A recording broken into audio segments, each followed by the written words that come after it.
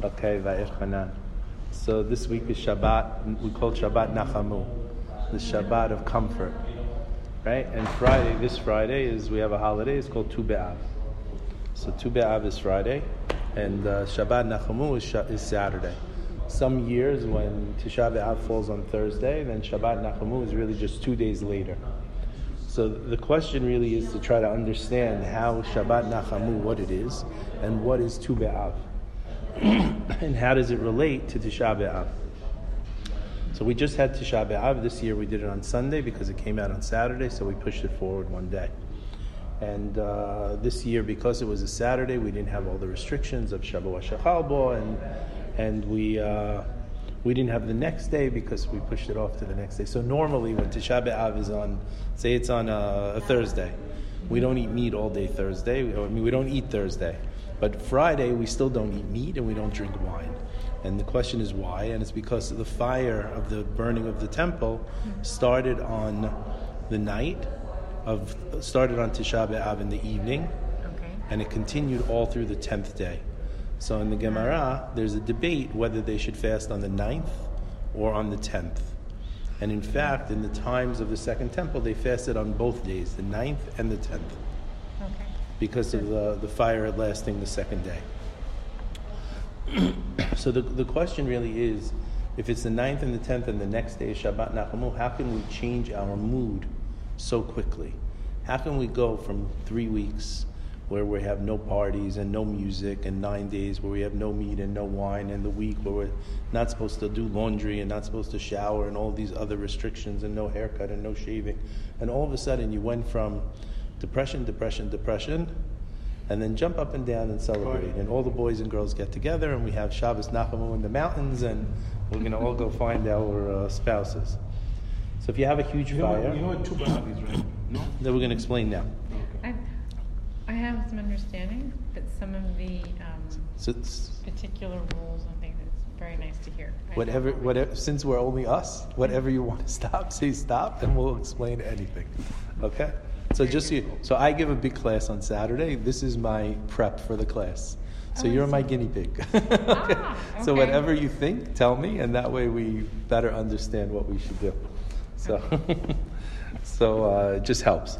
So basically, the other idea is anytime you have a huge fire, and imagine the whole temple is burning, the smell of the fire lasts for a few days after. It just doesn't dissipate. So it's the other thing is difficult to understand is the temple was made out of what? Out of stone.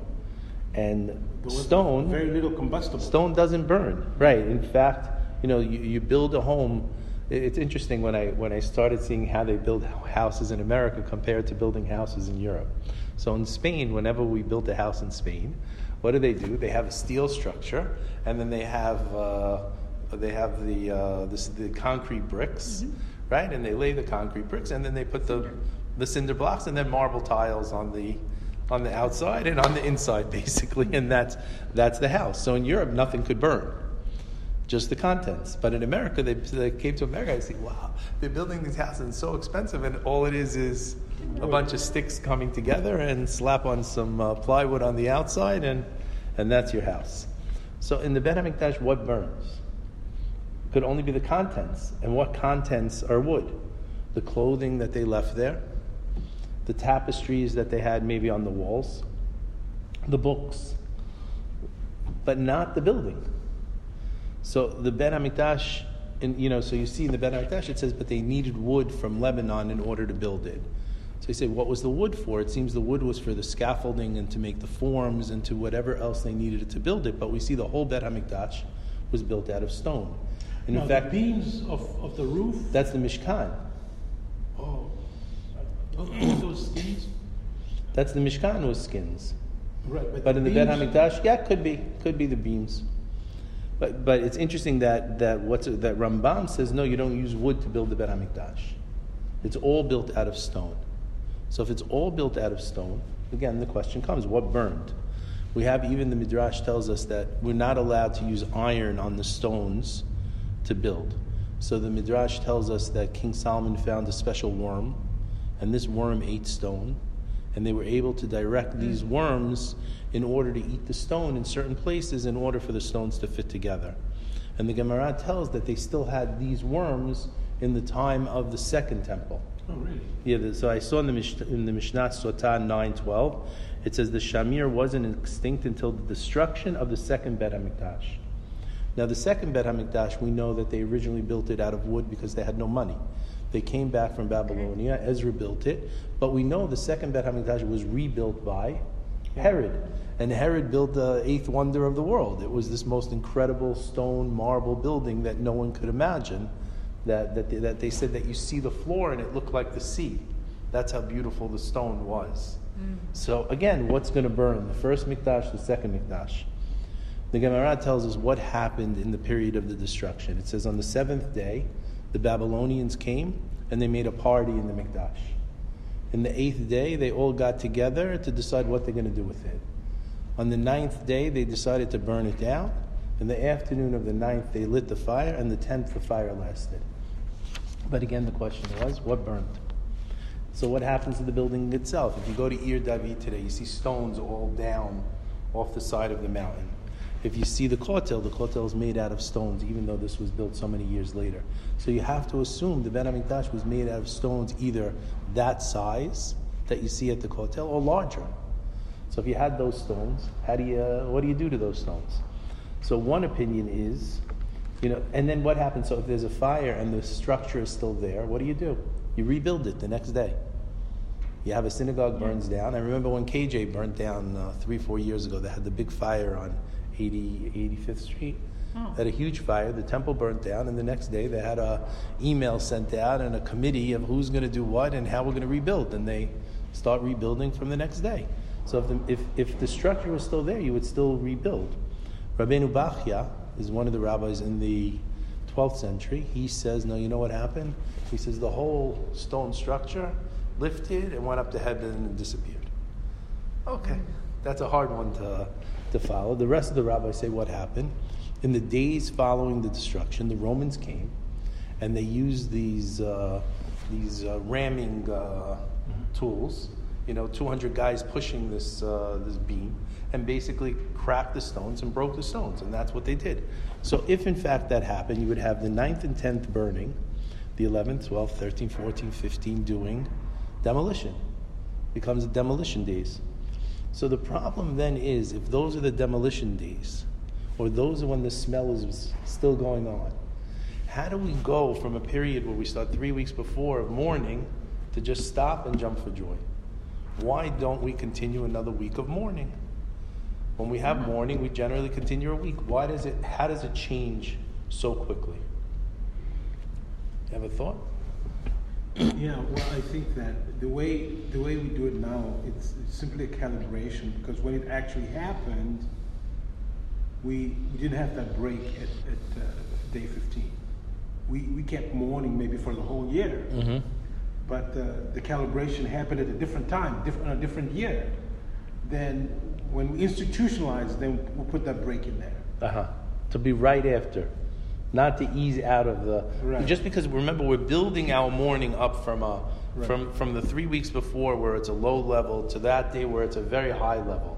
So it almost seems normal to take your mourning now and say, okay, now no wine and no this, now this, okay, a couple of days later we'll take a haircut, and a couple of days later we'll do this, and then we jump for joy. Here it could be from the 9th to the 11th. The 11th could be Shabbat Nachamu, and everyone went and they're all dancing and singing. Well, isn't also part of it that if we're going to wait like 3 weeks plus 10 days, that's 31 days. Or 3 weeks and a week. Yeah. Or don't make it 3 weeks, only make 9 days before and then a week after. Well, my point is that when we do actual mourning, Yeah. okay, on Shoshim, It ends. We shave it ends. Exactly. But in this case, should it in this case, Shoshim is on so maybe the morning should start on the 9th. I mean, for the 9 days, for the first 9 days. Forget the 3 weeks. Start on the 1st, go to the 9th, and then continue until the 15th or 16th. Now it could be the 11th. You're jumping for joy. That's the question. Yeah. So it's actually the question that Arizal brings. He brings, what's the whole idea? So the interesting thing is that Tu B'Av is, the Gemara says, Tu B'Av is the happiest day of the year. The 15th of Av is the happiest day in the year. So the Gemara says, Rabban Shimon ben Gamliel said, there never were greater days of joy to Israel than the 15th day of Av and Yom HaKippurim. He says, on these days, the young girls of Jerusalem would go out in white garments, which they borrowed in order not to shame anyone. So basically, everyone borrowed a garment from someone else, so no one knew who was rich and who was poor. And they all went out into the vineyards, and they would go, like it says, Sena Urena Benot Zion V'Melech Shlomo. They would go out into the vineyards, and they would grab a husband and tell a guy, hey, you marry me. And hopefully it went okay. So you see, there wasn't just, they talk about the crisis, the marriage crisis today. It wasn't crisis only today. It was a crisis. They write about it in Europe in the 20s, and we see it in the time of the Gemara that they had to figure out what to do. So there were 2 days a year that they're Sadie Hawkins days, and tell the girls, go grab a guy. So it says the happiest day of the year was this day. This is the happiest day. And then they compare this day to Yom Kippur. So the question is why? What happened on this day that it was so happy? You can understand really Yom Kippur, because Yom Kippur is a day of forgiveness. We walk out of Yom Kippur, we say God forgave us, we get to start new. We took we sort of washed all our sins away, we smile and move forward. What's so special about Tu B'Av? So the Gemara lists 6 items, 6 things that happened on Tu B'Av, 6 events. The first event is, so we read a few weeks ago about the daughters of Slofachad. These were the daughters from the tribe of Menashe. There were 5 girls whose father died in the desert. The 5 girls are left. There was no brother. And these 5 girls come to Moses and say, Moses, we want to inherit a part of the land. And you don't have anywhere for girls to inherit. So Moses says, you know what? Fair question. Let me call God. Dials the bat phone, beep, beep, beep, beep, beep. Right? Says, God, we have a question. God answers the question and says, they're right. They should inherit the land. Now the problem is, if these girls are from this tribe of Menashe, and they inherit the land, and they go and marry a guy from a different tribe, then that means a different tribe is inheriting the land. So they made a restriction that the girls could only marry from their own tribe. Boom. What happened is, years later, on the 15th of Av, they said it's not fair that you're limiting who people could marry. We're going to open it up and anyone can marry anyone from any tribe. And that took place on the 15th of Av. And that's why it's the happiest day of the year. Seems strange. We have another story from the book of Shoftim about it's called Pilegesh Begiva, the concubine of Giva. There was a terrible, tragic story about a visitor who came to a town of Benjamin, and he brings with him his concubine, and the locals rape her and murder her. And what does he do? He's so upset that no one does anything about it and there's no justice. He takes her body and he cuts it up in 12 parts. He sends each part to one of the heads of the tribes, and the tribes decide that they're going to take this tribe of Benjamin where this atrocity took place, since the tribe did nothing to prevent it, and they're going to excommunicate the entire tribe. The rest of Israel will have nothing to do with the tribe of Benjamin because they allowed the atrocity to take place. Eventually, it looks like the tribe of Benjamin is going to be wiped out. There's not going to be a tribe again. And what they do is they decide years later, okay, we're going to let them back in. We're going to let them marry into the rest of the Jewish people, and the tribe of Benjamin is saved. When does this happen? On the 15th of Av. And therefore, it's the happiest day of the year. Okay. Next one. Good stories. These are the stories. The next one. So when the Jewish people left Egypt, we had the problem. They went and they sent the spies into the land. The spies went in the land. They come back on the night of Tisha B'Av, and the day before Tisha B'Av, and they tell the people, it's terrible, we're not going to go in. All the people get nervous, they all cry, and that night, since they cried, God says, you know what, you're not going into the land, we're going to wait 40 years, all the people who are in the desert now are going to die, the next generation will go in. So now you have 600,000 men who are between 20 and 60. All 600,000 are going to die. How do you kill 600,000 people? You don't kill them overnight. So what they did was, as each group reached their 60th year, so if you took 600,000, divided it by 40, you have about 15,000 a year. So whoever reached their 60th year or thought they reached their 60th year, they went out on Tisha B'Av on this night. They went into the desert. They dug their graves. Each guy dug his own grave. He lay down in the grave. The next morning, they came and they closed the graves. If anyone didn't die that night, he realized he still had another year. He didn't get his mother didn't tell him his birthday right. And he had another year, and he got up. You wake up. But whoever wasn't, died. This last year of the desert, the 15,000 go out into the desert, on Tisha B'Av, lay in the graves. And the next morning, they come out to bury them, and Moses says, if anyone's up, get up. And every one of them gets up. Moses says, something's wrong. Maybe the calendar's off. So the next day, they do it again. And they go back in the graves they dug the night before, and Moses comes back and says, anybody up? They all get up. So they do this for the next few days, and finally on the 15th of Av, Moses realizes it's a full moon. I didn't make a mistake on the calendar, and something else happens. God talks to Moses again on the back phone. So what happened is, after the incident of the spies, God basically cuts Moses off from using the bad phone for 38 years. The only way Moses was able to communicate with God, so to say, was through text message.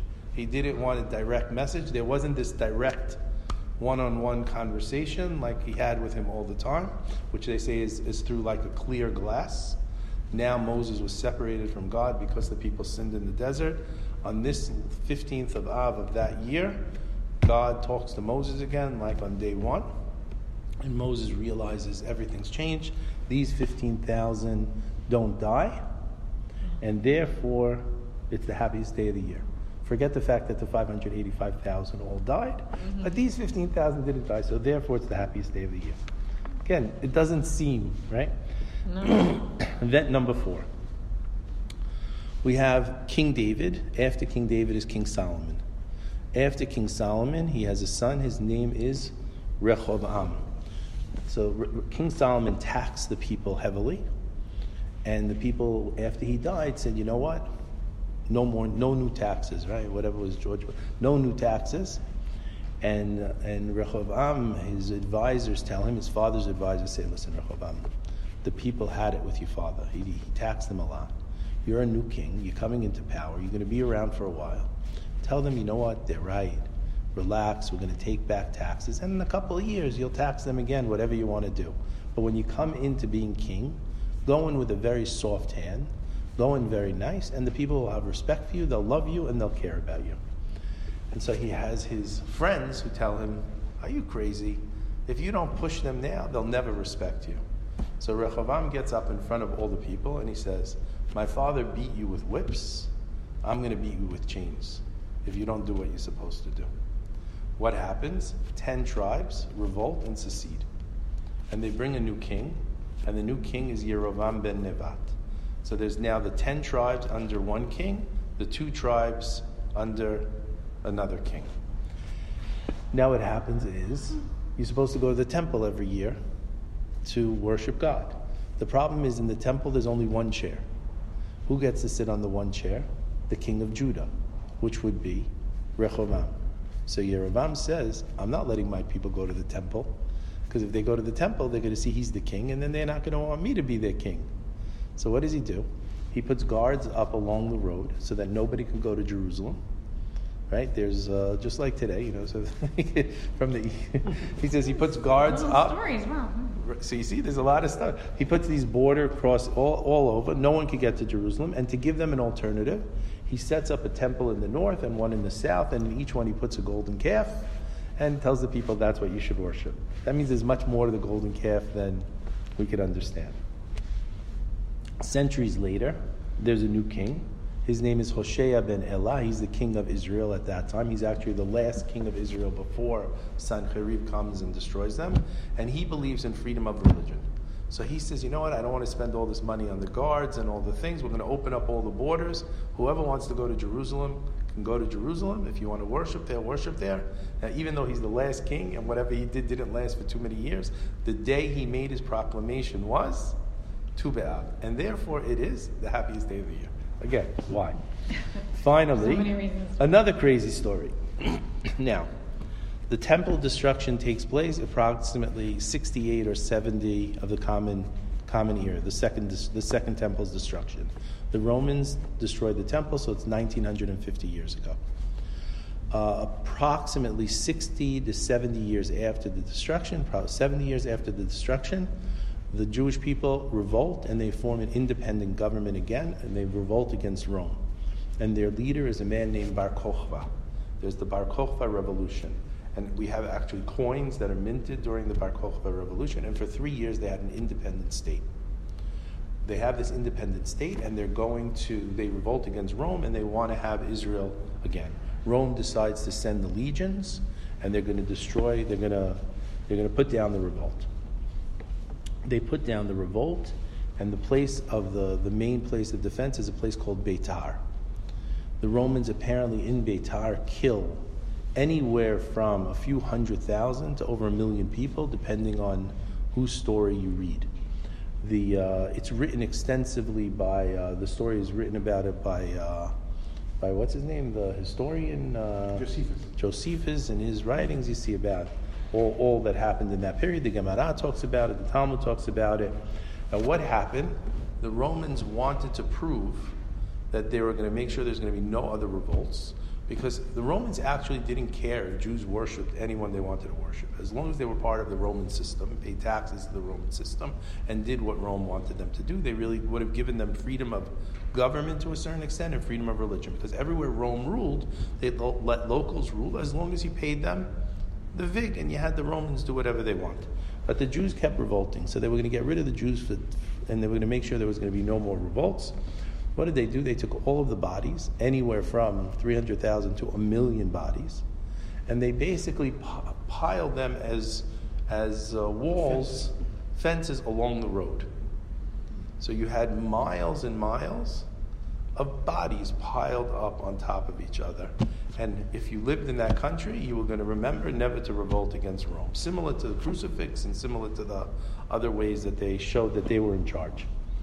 There was a miracle. And even though those bodies sat for 3 years, those bodies did not decay. After 3 years, the Roman Caesar dies. The Caesar dies, the new Caesar comes into power. When he comes into power, he says, bury the bodies. The day he came into power and he said, bury the bodies, was Tu B'Av. And therefore it is the happiest day of the year. Again, doesn't make sense. Finally, we have the sixth one, which the Gemara brings. And the sixth reason the Gemara brings is this. Now, the problem with all of these reasons is if I take a computer and I put in any date in history, any date, I see everything that happened on this day in history, I could find a whole bunch of good things that happened on that day, and why isn't that day the happiest day of the year? These things, none of them seem so monumental to make them the happiest day of the year. The sixth thing is that in the time, at the end of the temple, what happened was there were so many enemies crossing through Israel between the Babylonians, the Egyptians, the Romans, the Greeks, all who were going through. They cut down all of the trees. There were no trees. So the problem is with no trees, it means there's no wood. Now in the temple, you needed wood, because you wanted to burn the sacrifices. And there's a commandment every day to bring 2 pieces of wood and put them on the altar in the morning, and 2 pieces of wood and put them on the altar in the evening. Now, so you needed wood. There's another problem, that the wood that went into the temple couldn't have any worms. If the wood was wormy wood, then you couldn't use the wood. Today we actually have wood, wormy oak and wormy, that has the holes in it that people use and think is beautiful because it has this the results of the worms. In any event, those days you couldn't use wormy wood. So the priest had to open up each piece of wood to check. They made a rule, though, that the only wood that could be cut to avoid worms was during the driest season of the year. The dry season is from the end of June, the end of Sivan, and it extends until the 15th of Av. So on Tu B'Av, there was no more cutting wood. So since the lumberjacks got off from Tu B'Av forward, that became the happiest day of the year. It was their union. They made a holiday like Labor Day, and that's it. So again, strange. But these are the reasons that the Gemara brings. So that's why we have our biggest celebration. Now, if you go back to the reason about the bodies that didn't die, that didn't rot, and that we were able to bury, we have the longest prayer that we have to say every single day and the only one that's commanded by the Torah is Birkat HaMazon, the blessing we say after we eat food. So Birkat HaMazon is made up of 4 blessings that are combined. The first blessing is Hazan et HaKol, was Moses wrote. He wrote that about the man that God gave us. The second blessing was written by Joshua when they came into the land, and it's the blessing of the land. The third blessing is the blessing of Jerusalem, and that was written combined by David and Solomon, who built Jerusalem and the temple. Now, even though all of the prayers that we have were written by a group called Anshe Knesset HaGedolah, the Sanhedrin, who was at the time of before the Second Temple, we have this fourth blessing, which is the longest blessing of Birkat HaMazon, which was written after this incident of these bodies that were buried. And we have a whole blessing, the longest blessing, that's called Hatov v'Hametiv, the good one who does good. And that was written in appreciation that the bodies didn't decay and we were allowed to bury them. Hatov is that the good one is because the bodies didn't decay. The Hametiv is because we were allowed to bury them. And that we say every time we eat, we're supposed to remember that event. Again, the question is, and that event took place on Tu B'Av. So the question is, it doesn't make sense. It's like, what are they telling us? Why are they telling us all this? So then we try to figure out how all these things come together and how we get a single answer based on all of it. So we always compare Tu B'Av to Yom Kippur. The Gemara says Tu B'Av and Yom Kippur are the happiest days of the year. We know Yom Kippur in the Torah, we're told to fast on the 10th day, but in another place in the Torah it says to fast on the 9th day. So we say you really can't fast the 9th and the 10th. So what we do is we eat a lot on the 9th in order to be able to be prepared to fast on the 10th. But the Torah really says fast on the 9th and fast on the 10th. It says we also have the 5 restrictions that are on Yom Kippur: no eating, no drinking, no anointing oneself, no bathing, etc. We have the same restrictions on Tisha B'Av. And in Tisha B'Av, we also have the 9th of Av and the 10th of Av, similar to Yom Kippur, where we have the 9th and the 10th. Now, when we finish Yom Kippur, when we went through the whole day, we come to Ne'ilah, we prayed, we blow the shofar, we do all those last, singing songs, and finally everyone leaves and they're happy and they feel good and they're going to go home and eat because they were successful in Yom Kippur. The question is, we come into Yom Kippur, we say that we're filled with sins when we come in. Do we know if our prayers on Yom Kippur were successful or not? How do we know? So they tell stories. One rabbi, the Khatam Sofer, he walked out of Yom Kippur one year, he says, it worked. Then he comes to Hoshana Rabbah, which is 2 weeks later, and he says, I don't know if it worked. And a few weeks later, he dies. Crazy stories. And you have people who go to certain rabbis, forget about that. So he says that the question really is, does Yom Kippur, did it work or didn't work? So the rabbis tell us when we finish Yom Kippur, we could hear, maybe in our ear, maybe in our soul, a voice from heaven that says, you did good, go home and eat. He says, but how do we know what the verdict was? How do we know if we were successful? How come we're not more nervous? He says, and then look what happens. Right after Yom Kippur, we prepare for Sukkot, and on Sukkot, it's supposed to be the happiest time of the year. But Yom Simchatenu, we go out into the Sukkah, we celebrate, we carry the lulav, and as if we're victorious, it's a symbol of our victory. He says, we're supposed to be so happy, but how do we know if we're even going to be judged good or not? We walked out of court, we didn't hear the verdict, and we have confidence that it should be good. The rabbis tell us that Hashem is a God of mercy. And Hashem is always looking for us. It says, Harotzeh b'teshuvah. Hashem is someone who is someone. Hashem wants us to return to Him. He wants to have a relationship with us. He wants us to be close to Him. He wants to forgive us. So we learned that when a person sins, there's a way of regretting. A person has to regret. He has to admit that he made the sin. He has to regret that he made the sin. He has to ask for forgiveness, and he has to commit that he's not going to do it again. He says, so is that what we mean by teshuvah shlema? So that's complete teshuvah. So the question is, What is incomplete teshuvah? I only smoke half a cigarette on Saturday. Am I incomplete teshuvah? Okay, God, you know what? I won't smoke the whole cigarette on Saturday. I only want half. And that's, what is it? So it says that Hashem looks at a person that the person regrets, and he has to feel it, he has to commit, and he has to say he's not going to do it again. And then Hashem, if not, Hashem's not going to accept. And we always say to Hashem, Hachzirena b'teshuvah shelema lefanecha, return us with complete teshuvah before you. But it's not up to God. We tell God to return us with complete teshuvah. What do you mean? It's not up to God. It's up to us. So the Gemara says it's a strange statement. And it goes further and it says something even stranger.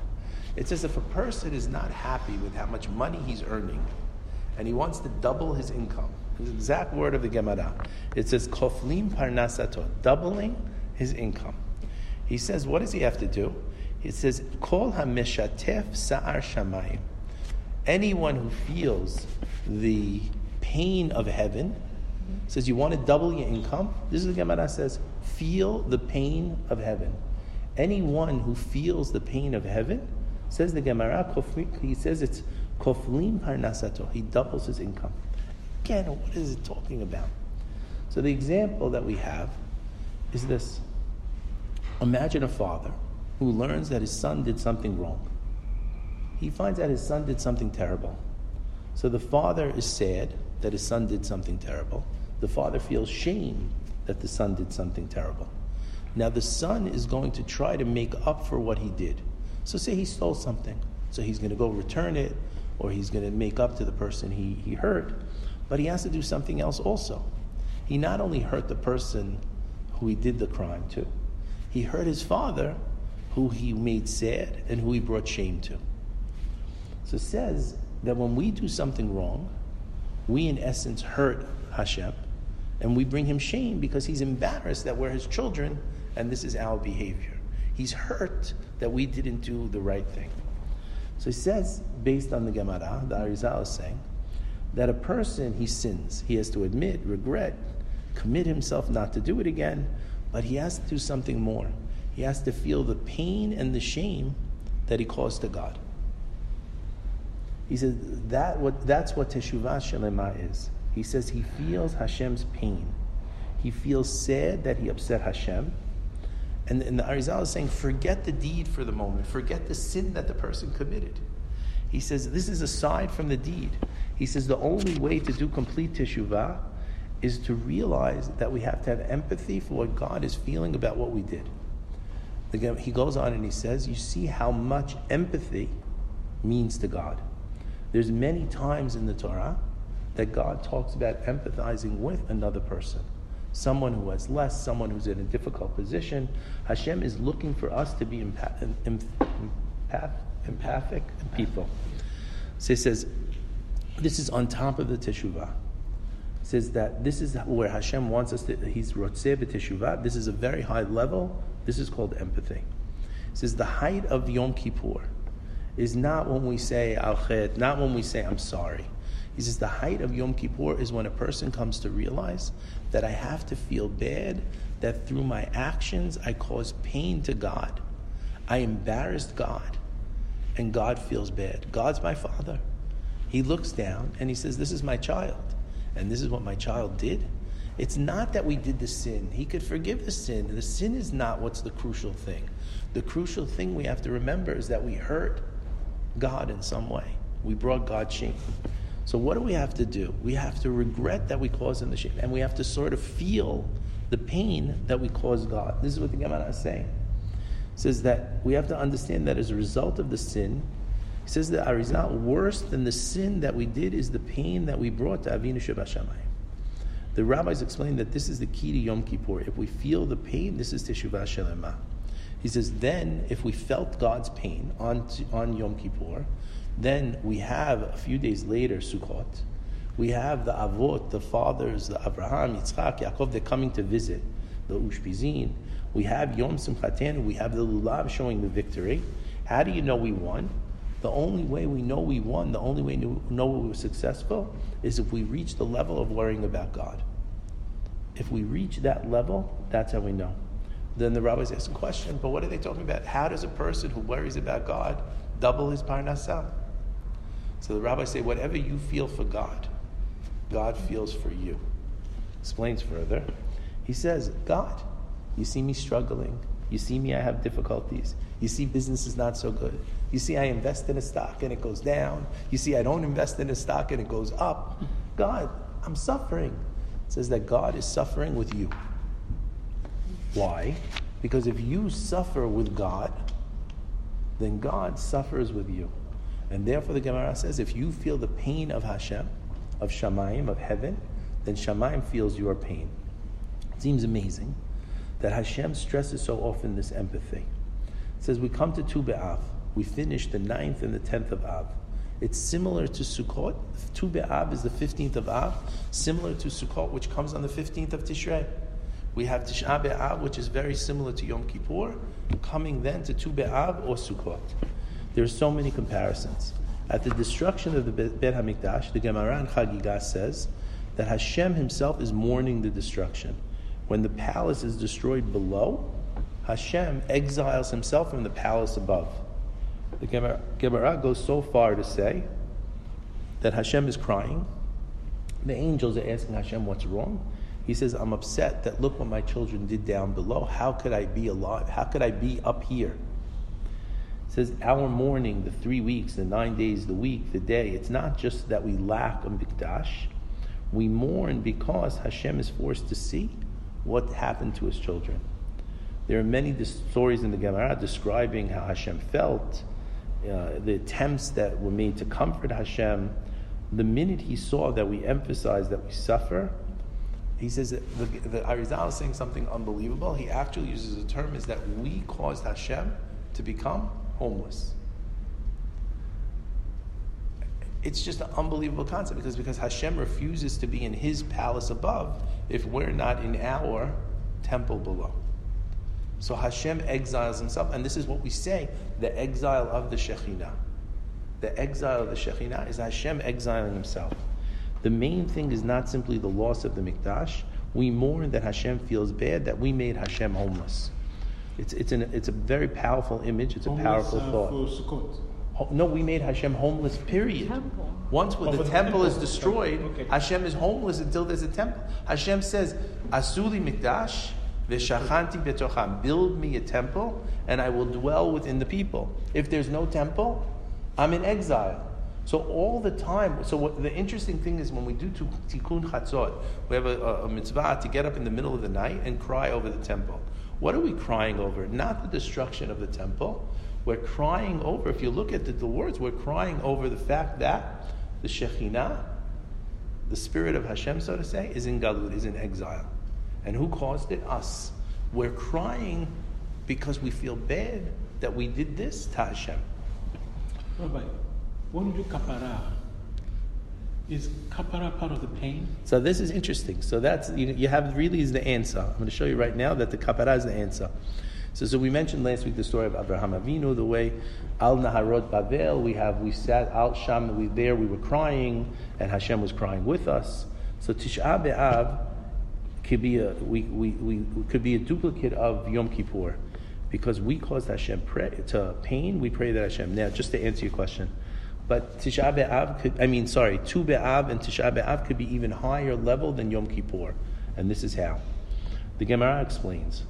If you see all those things that happened on Tu B'Av, all the list, people could marry each other again, people could join together as a community, people could bury each other, it shows something called Kapara Shelema. What's Kapara Shelema? It says Yom Kippur brings Silicha, forgiveness, umechila, 2 terms of forgiveness. But we hope for Kapara. When do we have Kapara? Only on Tu B'Av, only on Tu B'Av from Tisha B'Av. What does that mean? So kapara is when my grandmother drop a plate, right? She says kapara. What does that mean? So it should be the plate breaks, and that should be whatever punishment was going to happen, so the person shouldn't be harmed. That's kapara. Kapara is a alternative to the substitution. Good. A substitute for the punishment. So it says when Hashem destroys the temple, what does Hashem say? I took out my wrath If you look in this week, in the beginning of this week's parasha, it's very interesting how the Ben Ish Chai brings that the temple should have been destroyed 882 years. Hashem destroyed it 2 years early. Why? So that it could be kapara for the people, and it wouldn't be permanent. So I'm going to destroy the wall. I'm going to destroy the stones. I'm going to take out my anger on the stones instead of on the people. And that's what the kapara is of Tisha B'Av. He says, if you look at it, the last year in the desert, they dug their graves. What was the zechut of that generation that they didn't die? He says, maybe those people realize they're on the verge of going into the land. And now they have to realize that they're going into the land. Hashem is coming to the land with us. And by not going into the land before, what did we do? We kept Hashem out of the land. They felt Hashem's pain. And since they felt Hashem's pain, there was a chid that they didn't die, those last 15,000 people. It says the 9th of Av and the 10th of Av is burning. He says, we come to the point that we see that Hashem is upset because we made Hashem upset. We caused Hashem the problems. So it says, then what happens if we understand that it was us who caused Hashem to be upset and we feel Hashem's pain, then what happens? We come to Nachamu, Nachamu Ami. My nation, you should be comforted, you should be comforted. Not just us being comforted, but Hashem should be comforted. Because we have to comfort Hashem by the fact that we made Hashem, so to say, homeless. It says, for this empathy, if we have the empathy with Hashem, then Hashem says, I have empathy for you. And then what happens over the next 7 weeks? We have the 7 weeks of consolation. Hashem comes back each week with one of the haftarot, which is to console us. It says, the key is to remember that the destruction of the Mikdash did not simply harm us, but it caused the Shekhinah to go into Galut. We have to feel Hashem's pain. We have to realize that the fire burned, but only combustible things burn. The stone doesn't burn, the building didn't burn, the wood burned. And what is the whole idea with the wood, with the Tu B'Av of stopping the cutting of the wood? Because what was the wood that they were cutting for? That was the wood that was in the Mikdash, and that was the wood that burned. And we have to remember that we stop because there's no more burning. It's enough. It's over. We have to feel Hashem's pain, and we have to reverse it. So Tu B'Av is a celebration that our sorrow, that our pain, that our empathy for Hashem was accepted. And Hashem then is going to return that and feel for us. The no more cutting relates to no more burning. Like Yom Kippur is Yom Kapara. So Tu B'Av really is really the fulfillment of Yom Kippur for Kapara. We don't have it on Yom Kippur. It's not complete in Yom Kippur until we really have this feeling, right? This feeling of feeling for Hashem. It says that Yom Kippur, we're apologizing for the sin. But in Tisha B'Av, we're seeing the actual destruction, and that's the only time we actually see the kapara, and that's when the kapara should take effect. And so we should realize that as we come to this Shabbat, which is Shabbat Nachamu, when we come to Tu B'Av, which is Friday, we should realize that it's the same celebration that we have on Sukkot, but even on a higher level. Because if we relate to Hashem, and we feel for Hashem, then Hashem will relate to us and feel for us, and that's when Hashem will then come back and do for us on the other side. Now, kapara could be involuntary. It seems in this case it's involuntary. We didn't ask to take the building. He did it for us. Hashem did it for us in order that we should not be killed. It's always involuntary. When my grandmother breaks the plate, she didn't want to break the plate. But after she breaks the plate, she doesn't feel bad she broke the plate because she knows that breaking the plate means that one of the kids didn't get hurt. So the Kadosh Baruch Hu figures ways of getting us the pain that we need in order to replace us with something else. Wow. That's where the whole idea of the sticks and stones. Take it out on the sticks and stones and not the people.